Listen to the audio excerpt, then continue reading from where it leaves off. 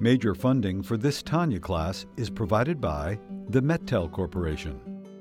Additional funding is provided by Tanya students like you. Lessons in Tanya.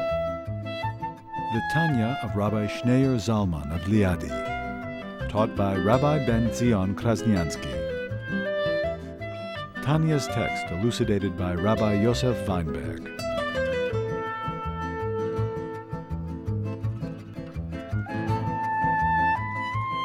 Till now we were discussing how the Torah says Moses addresses himself to the entire Jewish people, and he says, all God is asking of you is you should fear God, you should be in awe of God. And the Talmud asked the question, all God is asking of you, as if that's a small thing, a trivial thing. It's a difficult thing to achieve. So the Talmud answers that in comparison to Moses, it's a small thing. Who is saying this? Moses is saying it. Moshe is saying it. To Moshe, to fear God is a small thing. It's a simple explanation. But it doesn't make sense, because the question the Talmud really had is, Moshe, of course we know that in comparison to Moshe it's a small thing, but Moshe is speaking to us, to the Jewish people. So how can he say, all God is asking of you is to fear God, as if it's something small, trivial, easy, doable, achievable? So what's the Talmud's answer? Well, in comparison to Moshe it's a small thing, yes, but not to us. To us it's a very difficult thing.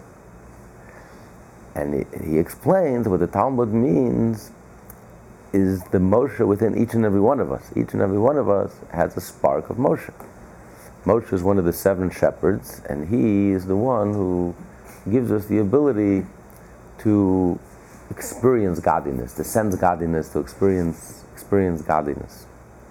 And therefore, in comparison to the Moshe within us, our ability to connect with godliness, it's easily achievable. Why is that? And this is the whole basis of the Tanya, because it's not something that you have to accomplish, it's not something you have to create. If it would be something you have to create, then it would be extremely difficult. It's something that every Jew is born with. Deep down, every Jew has already this awe of God. It's there. So all you have to do is you have to reveal it. So it's like digging for a treasure. You know the treasure is there. It's not a question of, you don't have to create the treasure is there. But you have to dig. Sometimes you have to dig deeper, sometimes you have to dig not so deep. But if you will persist and you will dig, you will definitely discover the treasure. That gives you the motivation, knowing that the treasure is there. So yes, you have to roll up your sleeves and you have to dig.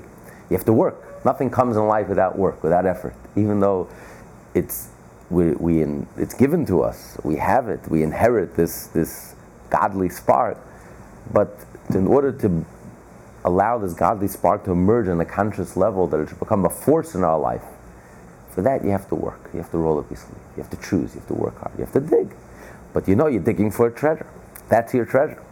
Having a sense of Hashem, having a sense of God, that's your treasure. And this is a level that each and every Jew is able to achieve, at least the minimum level. As the Torah says, Moshe says that it's easy for you. All God is asking of you is to fear God in order to do His mitzvot. So we're talking about the level of fear that leads one to fulfill the 613 mitzvot, the prohibitions as well as the positive mitzvot. Which level of fear are we talking about? What's the minimum level of fear? That's the level of fear that Rabbi Yochanan ben Zakkai told his students. He says, I wish that your fear, your sense of God's reality should be at least minimum, at least as real as you feel the presence of another human being. If another human being is in the room, you're not alone in the room. If you see someone watching, you behave a certain way. And it could be, who is that other human being? It could be a stranger. It could be a simple person, someone you don't know. But nevertheless, you're in public. You're in public, you behave a certain way. But when no one is watching, we're alone, we let our hair down. So what does it mean? But God is here. So what does that mean? That God is so little of a reality to us, He's not even as real as a human being. We're not talking about the king. The king was in the room. Hashem, God is the King of Kings. At least, God should be not less than a simple person who's standing in the room. That's the minimum level of a sense of the reality of God. We're not talking about a fear that lightning is going to strike me and God is going to punish me, because that's not about God. That's selfish. That's about me. I don't want to get hurt. God is big. God is bigger than me. He's going to beat me up. That's very childish. That's not the level of fear we're talking about. That's ego. That's childish. That's purely egotistical. Here we're talking about the minimum sense of godliness, sensing God's presence as a reality, that God is standing in front of me and He cares about me, and He wants to know, am I going to serve Him or not going to serve Him? How am I going to behave? How am I going to think? How am I going to speak? And then He explained, as the Mishnah says, that God is present and He has an eye that sees and an ear that hears, although God is not physical. So what do you mean an eye that sees and an ear that hears? So he says, on the contrary, God's knowledge is not through eyes and ears. God knows because He knows Himself. And He gives the analogy of a human being, the way we know ourselves. You feel your own body. You don't need eyes and ears to know what's going on in your own body. You need eyes and ears to know what's going on in the world around you. But how do you know what's going on in your own body? You feel yourself. You feel if your toenail hurt, you feel it yourself. You don't need any eyes and ears. So how much more so that God feels Himself and He feels everything that's happening in the world.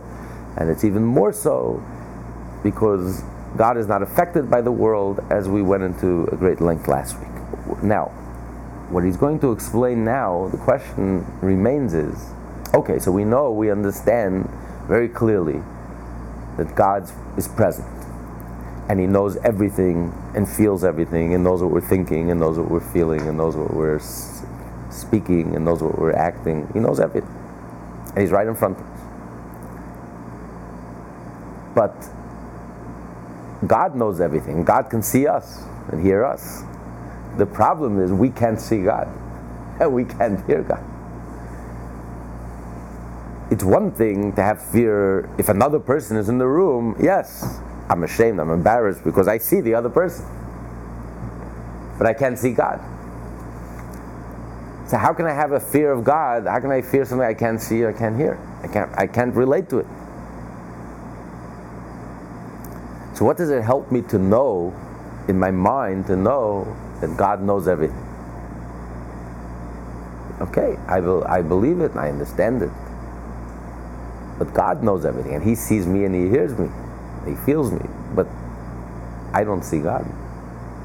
So it's very difficult for me to have a sense of awe of God if I can't see Him. That's a very difficult challenge. Because to us, it's an idea, it's an abstraction. We can think about it, but we can't see it. Something you can't see, standing in front of you, how can I develop a sense of awe, a sense of fear, a sense of God's presence? I don't see God. That's the question. That's the question that he's going to address. On the bottom of 627. In describing earlier the fear a Jew should possess for God, the Alter Rebbe said that it should be similar to the fear felt when one stands before a king. For God is omnipresent and observes all man's actions. The question arises, when one stands before a king, he is not only being seen by the king, but he is also looking at him. And this helps him to stand in fear of him. In analog, however, this is not the case. Through God, the king sees him. He fails to see God. The Alter Rebbe will now respond to this question by saying that there is yet another means by which an individual may awaken within himself the fear of God, by being able to see the King. For by observing heaven and earth and all the created beings that people them, and realizing that they are derived life from God, he will have fear of him. There's a way to look at this world. You know, we are a microcosm, just like we have a body and we have a soul. You've never seen your soul, but you sense your soul. You're alive. You sense yourself. And you're more certain of your soul than anything in the world that you can see or taste or touch or smell or hear. Anything that you can perceive through the five senses. You're more certain of yourself because you experience yourself from the inside out. than anything that you see externally. So too, you extrapolate that the world is a macrocosm. The world is like a body, and God is the soul of the world. And you sense God's presence, just like you sense your own presence. You don't even sense the body. What's the body? It's what's within the body. The body is just a container. What does the body contain? The body contains the energy, the soul, yourself. That self. So you feel yourself. You don't even feel your body. You feel your soul. So too, you understand that this world has a soul. So you look at the body as the whole entire world is a body, and God is the soul of the world. So even though I can't see God, just like I can't see myself, but I sense, just like I sense my own soul, I sense the soul of the world. I sense God. So when I look at the world, what do I see? I don't see a body. I see what's within the body. I see the soul of the world. Just like I look at myself, I see I'm alive, so I look at what's inside, the person. I don't look at the body, I look at the person. So too, I look at the world, I see the world. The world is something I can see. I can see the world. But what do I see? I don't see the external. I see the world, it's alive. I see the soul, I see Hashem. So that concretizes it for me. That makes Hashem a reality. When I look at the world and I see all of the creatures and I see the whole universe and I see this is a body, but there's a soul behind it. That's Hashem, the divine. So to me, the divine is real. Just like I see the world, it's physical, it's real. It's not an abstraction. It's real. So too, what's real is the soul within the world. That's real. It's Hashem. So this is a way of being able to sense Hashem, to tune into Hashem as if I see Hashem. It's not an abstraction. Otherwise, it's just an abstraction, a mental abstraction, which is very difficult to relate to. So he says, he's taking it from an abstraction, he's making it very concrete, he's making it very real and very tangible. It's a way of looking at the world. Look at the world as the body, and Hashem is the soul. When I look at the body, I don't see the body, I see the soul. I see the person alive. So too, I see the world. I don't see the body. I don't look at the body. I look at the world. I see the soul that's creating and animating it. Say that I believe that the interpretation that I'm having is the same way. But when I look outside, when I look at the world, when I look up awe of it all, the sky, the clouds, the trees, the fact that all of it exists is such a miracle in itself. The fact that there's air, there's an atmosphere, it's not a coincidence. It's not anything that happened just for chance. It's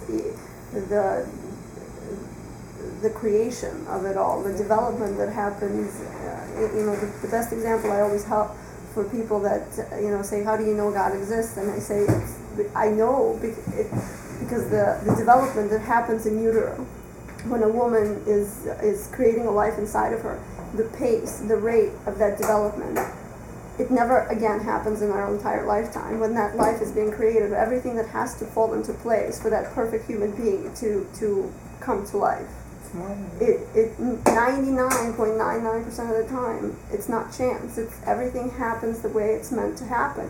Because if it was left to nature introduces science introduces so many variables. If those variables were introduced, it wouldn't be 99.999 that a perfect human baby is born. It would. So that in itself to me is a miracle. That just looking at that, the creation of life, it leaves no doubt, no question. That's beautiful. That is the point. It's a matter of perspective. It's a matter of how you look at it. Most people look at the same reality that you're looking at, and they don't see anything. They just see Mother Nature. They don't see, it doesn't point to the divine. They don't see anything godly. They don't notice the miracle. We just take it for granted. But this is what faith is. This is what he's going to say. This is what faith is. Faith is to train yourself to look at the world and to see the miraculous, to see how miraculous it is, and to see the divine, and to see the the soul and to see Hashem, and then it becomes tangible, because you're looking at something concrete. You're looking with your eyes, and you're looking at the miracle of birth, and you're looking at the miracle of the body, and you're looking at the miracle of the tree and the clouds, and then you see, when you see the miracle within it, and you see the divine, then you're seeing Hashem. Then suddenly to see that Hashem is in front of me becomes very easy, it becomes very real, because I see Hashem right in front of me. I look around me, I look at the world, I see right in front of me, I see the soul, I see Hashem. So then it becomes a reality, because in order to achieve a level of fear, a level of awe, I have to feel a presence. It can't be something abstract. It's a mental abstraction, it's a very nice idea. Ideas are beautiful, but you're not afraid of an idea. Ideas are beautiful, it's a beautiful concept, but it's not something that awakens a sense of awe. It's not something that's going to make me jump out of the bed in the morning. What's going to make me jump out of the bed in the morning? It's more than just an idea, a concept. It has to be real. When a person is standing right next to me, I'm afraid, I'm embarrassed, I'm ashamed, I'm not going to act a certain way. And the nice idea, it's a nice idea, but I'm going to go and act, it's not going to change my behavior. When he says you should be in awe of Hashem, you should feel Hashem's presence, it has to be like a real presence, like a physical, tangible presence. The question is, Hashem is not physical, Hashem, I can't see Hashem. But the answer is, yes, you do, because by looking at the world and realizing the divine, the soul within the world, suddenly Hashem becomes a reality. Just like when you look at the body, what do you see? It's not that you're looking at the body. The body, it's not the body. I see a live person. You can't separate the soul from the body. The body and the soul become one. The body is not a machine. The body is not a machine that has an electrical generator that pushes the machine. The body is alive. The body becomes alive. The body becomes one and inseparable from the soul. So when I look at a person, what am I looking at? I'm looking at his body. I'm looking at a soul, at a living being. So when I look at the world, I'm not just seeing the externals, the tree and the sky and the snow and the rain and what I'm seeing is, I train myself to see alive. The body is alive. The world is alive. It's miraculous. It's divine. I see Hashem, the divinity. When I see Hashem, suddenly Hashem becomes tangible. And therefore I'm in awe. The king is standing right in front of me. I look at the world. I see existence. I see miraculous. I see the divine. Suddenly, it makes me jump out of my bed in the morning. It makes me behave in a certain way. It makes me even think in a certain way. Because Hashem is standing in front of me. How I have to behave in a certain way, respectfully, and behave in a certain way. Okay, let's learn a little inside, and I think he'll clarify this point a little more. In addition to this, one should remember that, as in the case of a mortal king, the fear of him relates mainly to his inner essence and vitality, and not to his body. For when he is asleep, though his body does not change, there is no fear of him. This is because while he sleeps, his inner essence and vitality are in the state of concealment. Clearly, then, they are the main reasons for fearing a king while he is awake. When the king is awake, you're in awe of him. If the king is lying down in bed, at that moment, you're not in awe. You're in awe of the king. When the king is asleep, sleep is like a 60th of death. When a person is asleep, he's not there. His soul went back to heaven. He's like partially dead. His body is not functioning. He can't see, he can't hear, he can't. So he's like dormant. His presence, his personality and character are dormant. When you're asleep, you're dormant. When you say you're in awe of the king, you're in awe of when the king is awake, when he is present. Who is he? Who are you in awe of? You're in awe of his body, of his finger, of his limb, of his nose. It's not his nose or his finger that you're in awe of. You're in awe of him, his personality, his life, his character, his being. That being is asleep. When he's asleep, it's dormant. So therefore, then you're not afraid of him. But when he's awake, even though when he's asleep, the body is there, there's no difference. It's the same body. Bodily, there is no difference when you're asleep and not asleep. But the difference is in your soul, in your personality. Is it dormant or isn't it dormant? Your soul is dormant. So therefore, you don't fully have that sense of fear. But when the king is awake and looking at you, you're afraid. You're afraid of the king. Who is the king? The king is not his limbs. It's not his fingers and his. That's just a container. It's the personality. It's the soul. It's his being that you're afraid of. So he's trying to say that the question was, how can you compare the fear of God to the fear of a king? A king is standing in front of you. You can see the king. So therefore, I can evoke a sense of fear. But how can you tell a Jew, wake up in the morning, jump out of bed, Hashem is standing over you. The King of Kings is standing over you. Yes, it's true. The King of Kings is standing over me, and He watches me, and He knows me, and He sees me, and He hears me, and He feels me. He knows everything. He said, but I can't see Him. If I can't see God, I can't evoke a sense of awe. And the answer is that even in the analogy, when you're afraid of the king, who are you afraid of? You're not afraid of his body that you see. Because when he's asleep, you see his body, but you're not afraid of him. You're afraid of him, his being, his personality, his soul, which you can see. When he's awake, you can't see his soul and his personality, just see the body. So what does that mean? It's not the body that I'm afraid of. The body, what I see through the body, what comes through the body is just conveys the soul. The body is completely nullified before the soul. The body is just a reflection of the soul. The body becomes so unified with the soul that the body becomes the soul. The whole being of the body is just the soul. You see a person that's alive. You see the person. Not the body, not the physical, not a corpse. I see the person. The person shines through the body. I see the personality, the person. When a person is asleep, a person's asleep, it means nothing. The physical body is like dead. The physical body doesn't frighten me. It's not the body. It's his personality, his character. He's the king. Who he is, his being, his presence. So the body, when you see the body, you see the person's presence. You see his soul's presence. So the body conveys the soul's presence. So even in the human analogy, it's not the physical, but by seeing the physical, I'm seeing the presence of the soul. So even though the soul is intangible, but when the person is awake, I see the soul through the body. So too, you can train yourself to look at this world the same way. That this world is Hashem's body, so to speak. And Hashem is the soul. So when you look at the body conveys the presence, Hashem's presence. When you look at the soul, you look at the world, and you see it's alive, and you see the miracle of existence, and you see, like you said, the chances of existence are actually mathematically, it's almost impossible for existence to take place. Because any of the variables the world would cease to exist, and the chances of this happening are mathematically off the charts. It's like there's no numbers. It's like a quadrillion. The one in a quadrillion, the chance of human life existing in this world. It's just almost impossible for everything to be so perfect, to make life, the air and water and everything should be so. It's just a miracle. But if you see it this way, if you start looking at this world this way, you train your mind to see the world as the body, and you see the soul that the body conveys. You see the miraculousness of this world of existence, and the divinity and the soul. You see the body is alive, the world is alive, it exists, and Hashem is sustaining it. And the whole thing is miraculous. So then you see Hashem's presence. Just like when you see the king, you see his body, and the body, through the body, what comes through the body is the soul, and that's what you're in awe of.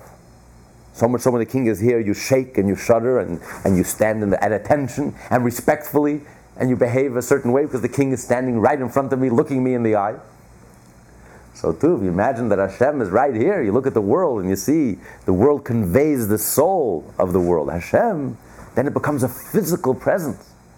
I see Hashem. It's physical, it's tangible. And Hashem is standing right in front of me. So you give a little shudder. You act respectfully. The king is here. You think a certain way. You speak a certain way. You act a certain way. You think Jewish, speak Jewish, act Jewish. I'm very sorry. I mean, this is like a political thing. Don't be sorry. Maybe I'm going off on a tangent or something like that.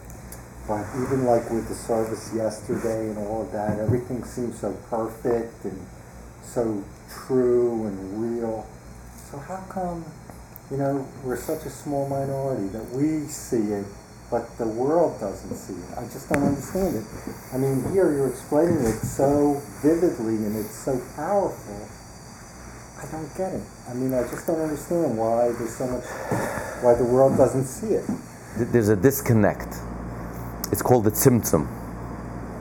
The Jew almost has like a sixth sense. We're called ma'aminim b'nei ma'aminim. We're the believers, the children of believers. Not due to any fault of our own. Not because we're better or smarter, it's just we're born. Hashem gave us, we're called the chosen people, not the choosing people.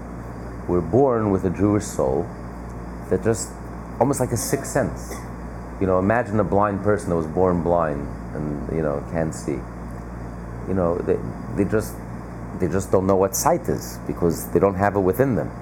See, we are created beings. We are human beings. So we can't experience something that's truly divine and godly. It's very difficult for us. It doesn't come natural to us because it's not our experience. We're human. We're created beings. We're egos. It's very difficult for us to naturally experience the divine. The Jew has a natural, inherent, innate sense of the divine. If you're born with a Jewish soul, it's almost like a sixth sense, a faith. And that's why a Jew sees God in everything, not only the miraculous. Nature is miraculous to us. Everything to us is miraculous. We say thank God to everything. Even something that's not miraculous. We go about our daily lives, thank God. Because it's just a sense that we have. It so permeates everything we do. Ask any Jew, how are you doing? Baruch Hashem, thank God. What does God have to do with anything? I'm asking how your business is going. Thank God, no good. But what's that? God has to do with everything. For a Jew, this is a sixth sense that we have. This is the faith that we see God in everything. But this is the Jewish faith. We have on the website lessonsintanya.com. There is the cable show Kabbalah and the Psychology of the Soul, and the first 2 episodes discusses the uniqueness of Jewish faith. It's called "There's No Other Reality But God" and "The Great Cover-Up." So you can listen to it, and then I'd like to hear your critique, your feedback. But there is a disconnect. Like you go through life and God, what, when, where. So much so today you have aggressive atheism. You have all these books coming out today. I don't believe in God, and I mean it's like it's absurd. It's like mind-boggling. But but this has become in the universities. This has become the position. This is the intellectual elite, the leftist elite position. There is no God, and it's the opium of the masses, and it's just so childish. It's so. Or there's a combination of the two called intelligent design. Intelligent design is revolution in America. God forbid anyone to propose intelligent design. God forbid in the public schools. God forbid you should teach the children a concept, what a radical concept, intelligent design. I mean, the whole thing is so absurd. It's a complete disconnect. This is the tzimtzum. This is the great symptom that Alter Rebbe discusses, that creates arrogance and creates ego, and creates all the pimples that we have today. All these things. It's totally completely irrational, But this is the disconnect. But a Jew and a Jew's mission actually is to connect the whole world. Our mission is to be a light unto the nation, because our mission is to teach 6 billion non-Jews the 7 Noahide laws. It has to come from the Jew, because the Jew ultimately is plugged in. The Jew is connected because we stood at Sinai. We have the blueprint, and therefore our mission is to be a light unto the nation. And when the Jew gets his act together, if every Jew in the world had his act together and we were connected with the divine, we acted divinely, we did a mitzvah. If every Jew in the world did one more mitzvah, we would revolutionize human consciousness, and we would transform 6 billion people. The whole world will become aware of Hashem. That's going to happen when Mashiach will come. The whole world will be connected. Thank you. The whole world will be connected. But you're right. When you're on Yom Kippur, you look around the world and you're astonished the other way. Yeah. That's why we read Hazinu Hashemayim. After Yom Kippur, that's why we read Hazinu in this week's Torah portion, because when you're immersed, Rosh Hashanah and Yom Kippur, you're immersed in so much holiness and godliness, heaven becomes close to you. And then you wonder, earthiness, coarseness, ego, arrogance, it's so abstract, you can't even relate to it. What's going on here? Why doesn't the whole world see, when everything is so connected, why doesn't anyone see it? You look at the world, you should be jumping from joy, you should be seeing godliness, the faith should be so alive, it should be so real, Hashem should be so personal and so real. And yet you look at the world, it's like, what, when, where? It's like everyone's blind, deaf, dumb, like a bunch of dummies walking down the street. You don't see, you don't hear, you don't realize, you don't appreciate. And that's the astonishment. But most people, earth is close and heaven is distant. Earth feels natural, and heaven, godliness, seems abstract. There's the real individual who has a feeling, the religious personality or the mystic, who does sense that the world has a soul and the world is alive, and the miracle and the astonishment of life. But that's rare. That's not the norm. And if this is so, then surely in the analog as well, not only is the king seeing him, but he is seeing the king as well, and this causes him to fear God. Moreover, he must truly likewise fear God when gazing with his physical eyes at the heavens and earth and all their hosts, wherein is clothed the infinite light of the blessed Ein Sof that animates them. It's not like you look at a person and it reminds you of something else. It's not like a reminder. I look at the body of the king and it reminds me, of his soul, his personality, his being, his life. No. The body is a soul. I mean, what's the body? The body is just a vessel, a vehicle, a container. It's a see-through. The body carries the soul. That's the whole being of the body has become the being of the soul. So when I see the body, I see the soul. It's not the body. Because when a person is asleep and all you have is the body, it's like a corpse. Sleep is like a taste of death. Then there's nothing. Then there's a corpse. If you see a dead king, he could be the greatest person. I'm not afraid of him. I mean, when he's alive and he's standing and looking at me, I'm terrified. I tremble. The king is here. This great personality is standing right in front of me. So, but you don't see the great personality. You see his body, his flesh and blood. But when you see the flesh and blood, what are you seeing? The body becomes one with the soul. I'm seeing him. Not the body, I see him. What's inside the body. The body is a reflection of what he is. When I see the body, I see him. So that's so too, you have to look at Hashem. I see the world, what should I see? I see Hashem, I see the infinite. Miraculous, the divine. And therefore, Hashem becomes tangible because I'm looking at the world. I can see the world. And I see the miracle. Therefore I have fear. So yes, therefore I can have that dread, that tremble, that reality. Hashem's presence is a reality. It's not an abstract concept. Abstract concepts are very nice. They can be very comforting. But they don't evoke fear or awe or sense of presence. It's a concept. It's a nice idea, a wonderful idea. It can even make me smile, but it doesn't make me tremble. Ideas don't make you tremble. And this is a higher level of fear. No, even the minimal level of fear. Right. The lowest level of fear, like Rabbi Yochanan ben Zakkai said, the lowest level of fear, that Hashem's presence should be at least like another human being is standing in the room. When another human being is standing in the room, I'm physically embarrassed and ashamed to act in a certain way because somebody is watching. Very simple. Hashem's presence should be at least like that. It should be a presence. Ideas don't change our behavior. It's very nice. It can make me smile, it can inspire me, but it doesn't make me fear, tremble, be ashamed, embarrassed. I don't feel a presence. Here he's trying to say, how can we feel Hashem's presence? It says, Shiviti Hashem l'negdi sama. The Jew has to see as if Hashem is standing in front of me all the time. I can't see Hashem. The answer is you can't. You could. Look at the world. The world is the body. Hashem is the soul. Just like a human being. The body is the soul. It's a see-through. I see the body, I see the person. It's not the body reminds me of the person. The body is the body is just conveys the person. That's all the body is. So when I look at the world, it conveys the infinite. It conveys the divine energy. It conveys the miraculous, the divine. If you train yourself to look at the world that way, suddenly I see Hashem. Hashem is standing right here. It's not an abstraction. It's not a nice idea that warms my heart, that makes me smile. It's a reality. And therefore, I stand and I act respectfully. I think appropriately. I don't think thoughts that are inappropriate. I don't speak nivul peh. I don't speak in a way, there's a way a Jew speaks. You don't just curse. You don't just use your mouth as a sewer, because Hashem is present. If Einstein was standing right in front of you, would you also carry on like that? You would speak appropriately, dignified, refined. You would act refined. You would think refined. You're in awe, and you feel that awe. Awe is something you feel. It's physical. That's what he's saying. It's physical. I feel a presence. That's the minimal level. I have to feel Hashem's presence. Physically feel His presence. How can you physically feel His presence if we can't see Hashem? I mean, we don't have such vivid imaginations. A tzaddik has such a vivid imagination that for him it's as if Hashem is standing right here and he starts trembling. We don't have such vivid imagination. So how can we feel Hashem's physical presence? And this is a demand in each and every Jew. And the answer is because look at the world and you see Hashem. You see the infinite. It's a see-through. It's the same like when you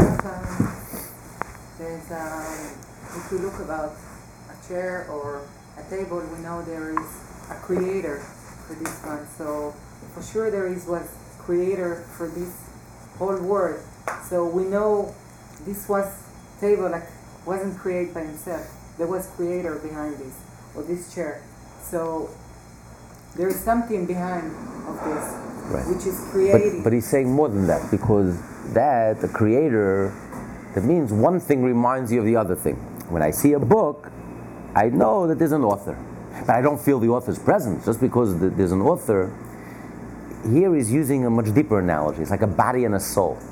It's not just that the body has a soul. I look at the body, I know that there is a soul. I see a building, I know there is a builder. I see a country, I know there's a George Washington, I know there's a founder. Here he's saying it's like the body and the soul, it's a much deeper connection. The body and the soul become one. The body is alive with the soul. The body is the soul, it becomes the soul. When I see the body, I see the soul, I see the personality. When I see a person, I see the personality. The personality of the king I can't see. But when I see the body, I sense his personality, and I physically feel his presence, and therefore I'm in awe. So too, Hashem is the soul of the world. It's not just Hashem. Hashem is the creator, Hashem is the original cause. That's almost a logical, mathematical, there's a cause and there's effect. So the effect reminds me of the cause. It's much deeper than that. It's like the body, soul, just like the body and the soul. The body itself is a corpse. You don't lift a pinky without the soul. The body doesn't make a move without the soul. Everything that happens in this world, you don't lift a pinky in this world without Hashem. You don't earn a single penny more than Hashem wants you to earn. The soul is in total control of the world. Not only Hashem is the creator, Hashem is in charge of the world and runs the world. Not only He creates the world and He created the world, Hashem is the soul. The body is nothing without the soul. Nothing happens in this world without Hashem. So if you want success in business, Hashem. You want health, everything comes from Hashem. Because there is nothing beside, Hashem is the soul. Nothing happens in this world without Hashem. A raindrop, a snowflake, nothing. There's nothing, an earthquake, nothing in this world happens without Hashem. Hashgacha Pratis is divine providence. Everything that we see is that we just see the body, we see the symptom. But we see that, but you know, when you see a finger move, it's the finger that moved, it's the soul. Grass. A blade of grass. So just like in the body, when your finger moves, it's the soul that moved. The person moved. It's not the finger is a corpse, the finger is nothing. It's the soul behind it that moves. So too, you start training yourself to look at this world. Any movement in this world, anything that happens in this world, we just see the physical. But when you see the physical, you realize that there's a soul behind it. And this is something that eludes all the scientists. Just like when you see a tear, when you see someone crying. So a scientist will take the tear, take it to the laboratory, dissect the tear, analyze the tear, but he's missing the whole story. What's the tear? The tear is not the physical, the biology of the tear. It's the emotional, it's the sadness. That you can't take to a laboratory. So the scientist is completely clueless. He takes the tear, dissects it, and writes is that what the tear is about? The tear, there's a soul behind the tear. It's intangible. But when I see a tear, what do you see? When you see someone crying, you look at a tear. You see their sadness. The tear is just a symptom. So when you look at the body is just conveying the soul. You see a smile, the person is smiling, it's the soul. So too you have to train yourself to look at the world this way. Any movement in this world, rain, snow, storm, anything that happens in this world, it's just it's the body, it's the soul. Something is happening in the soul, and it's just expressing itself in the physical. So when you see the physical, don't just see the physical, see through the physical, see the soul moving. It's the soul that's moving, it's the energy, it's the divine energy that's creating and moving and sustaining and running the world and controlling the world and in charge of the world, down to the tiniest detail. Everything is divine providence. This is a different way of looking at the world. This is how you have to train yourself to look at the world. Don't just look at the tear, don't look at the symptom, at the glove. Look at what's behind the glove, the hand, the person. So just like the king, I don't see the king, I see the king, who he is, his personality, his being. That's intangible. When I see the body, I see him, and I physically feel his presence. So too, train yourself to physically sense Hashem's presence. So this is something that's accomplishable. Every single Jew could accomplish this minimum sense of Hashem's presence. And it should be like a physical presence. Even though I can't see Hashem, but I could, because I see the world, and I see Hashem within the world. So the analogy would be as our bodies are a manifestation of our soul, the world is a manifestation of Hashem. Exactly. And just like when you see the body, you feel the presence of the person's soul. Right, and it's physical. Right, you don't relate to the body. The body when he's asleep, the body is a corpse. What's the body? The body is nothing. It's the person through the body. So too, you sense Hashem through the world. But it's a physical sense. You feel Hashem's presence in a very real way. So much so that you jump out of bed in the morning. You're laughing. Halavai, right? we turn over on our left side. But that's the challenge for every Jew.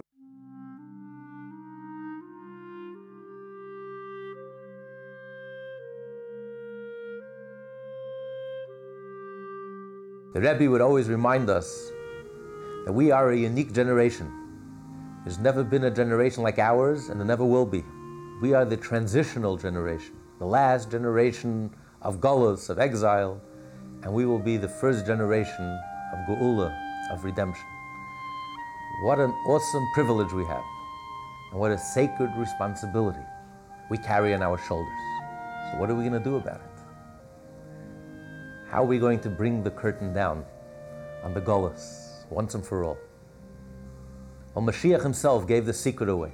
In his famous encounter with the Baal Shem Tov, he tells the Baal Shem Tov that when your wellsprings and the teachings of Hasidus will spread to every corner of the world, then and only then will Mashiach come.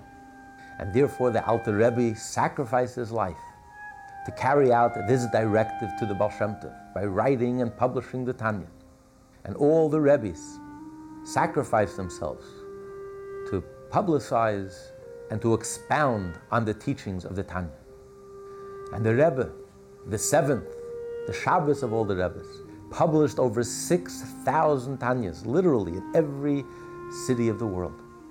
And now, for the first time in history, through lessonsintanya.com, Tanya in Depth is available and accessible 24/6 to hundreds of thousands, Jews as well as non-Jews, in dozens of countries all around the world.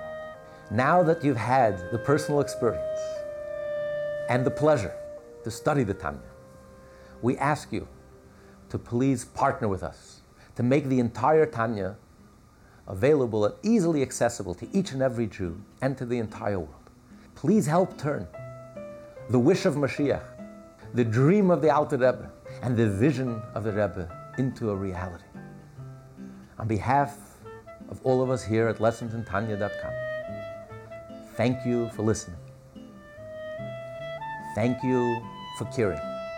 And a special thank you for the good deed that you're about to do.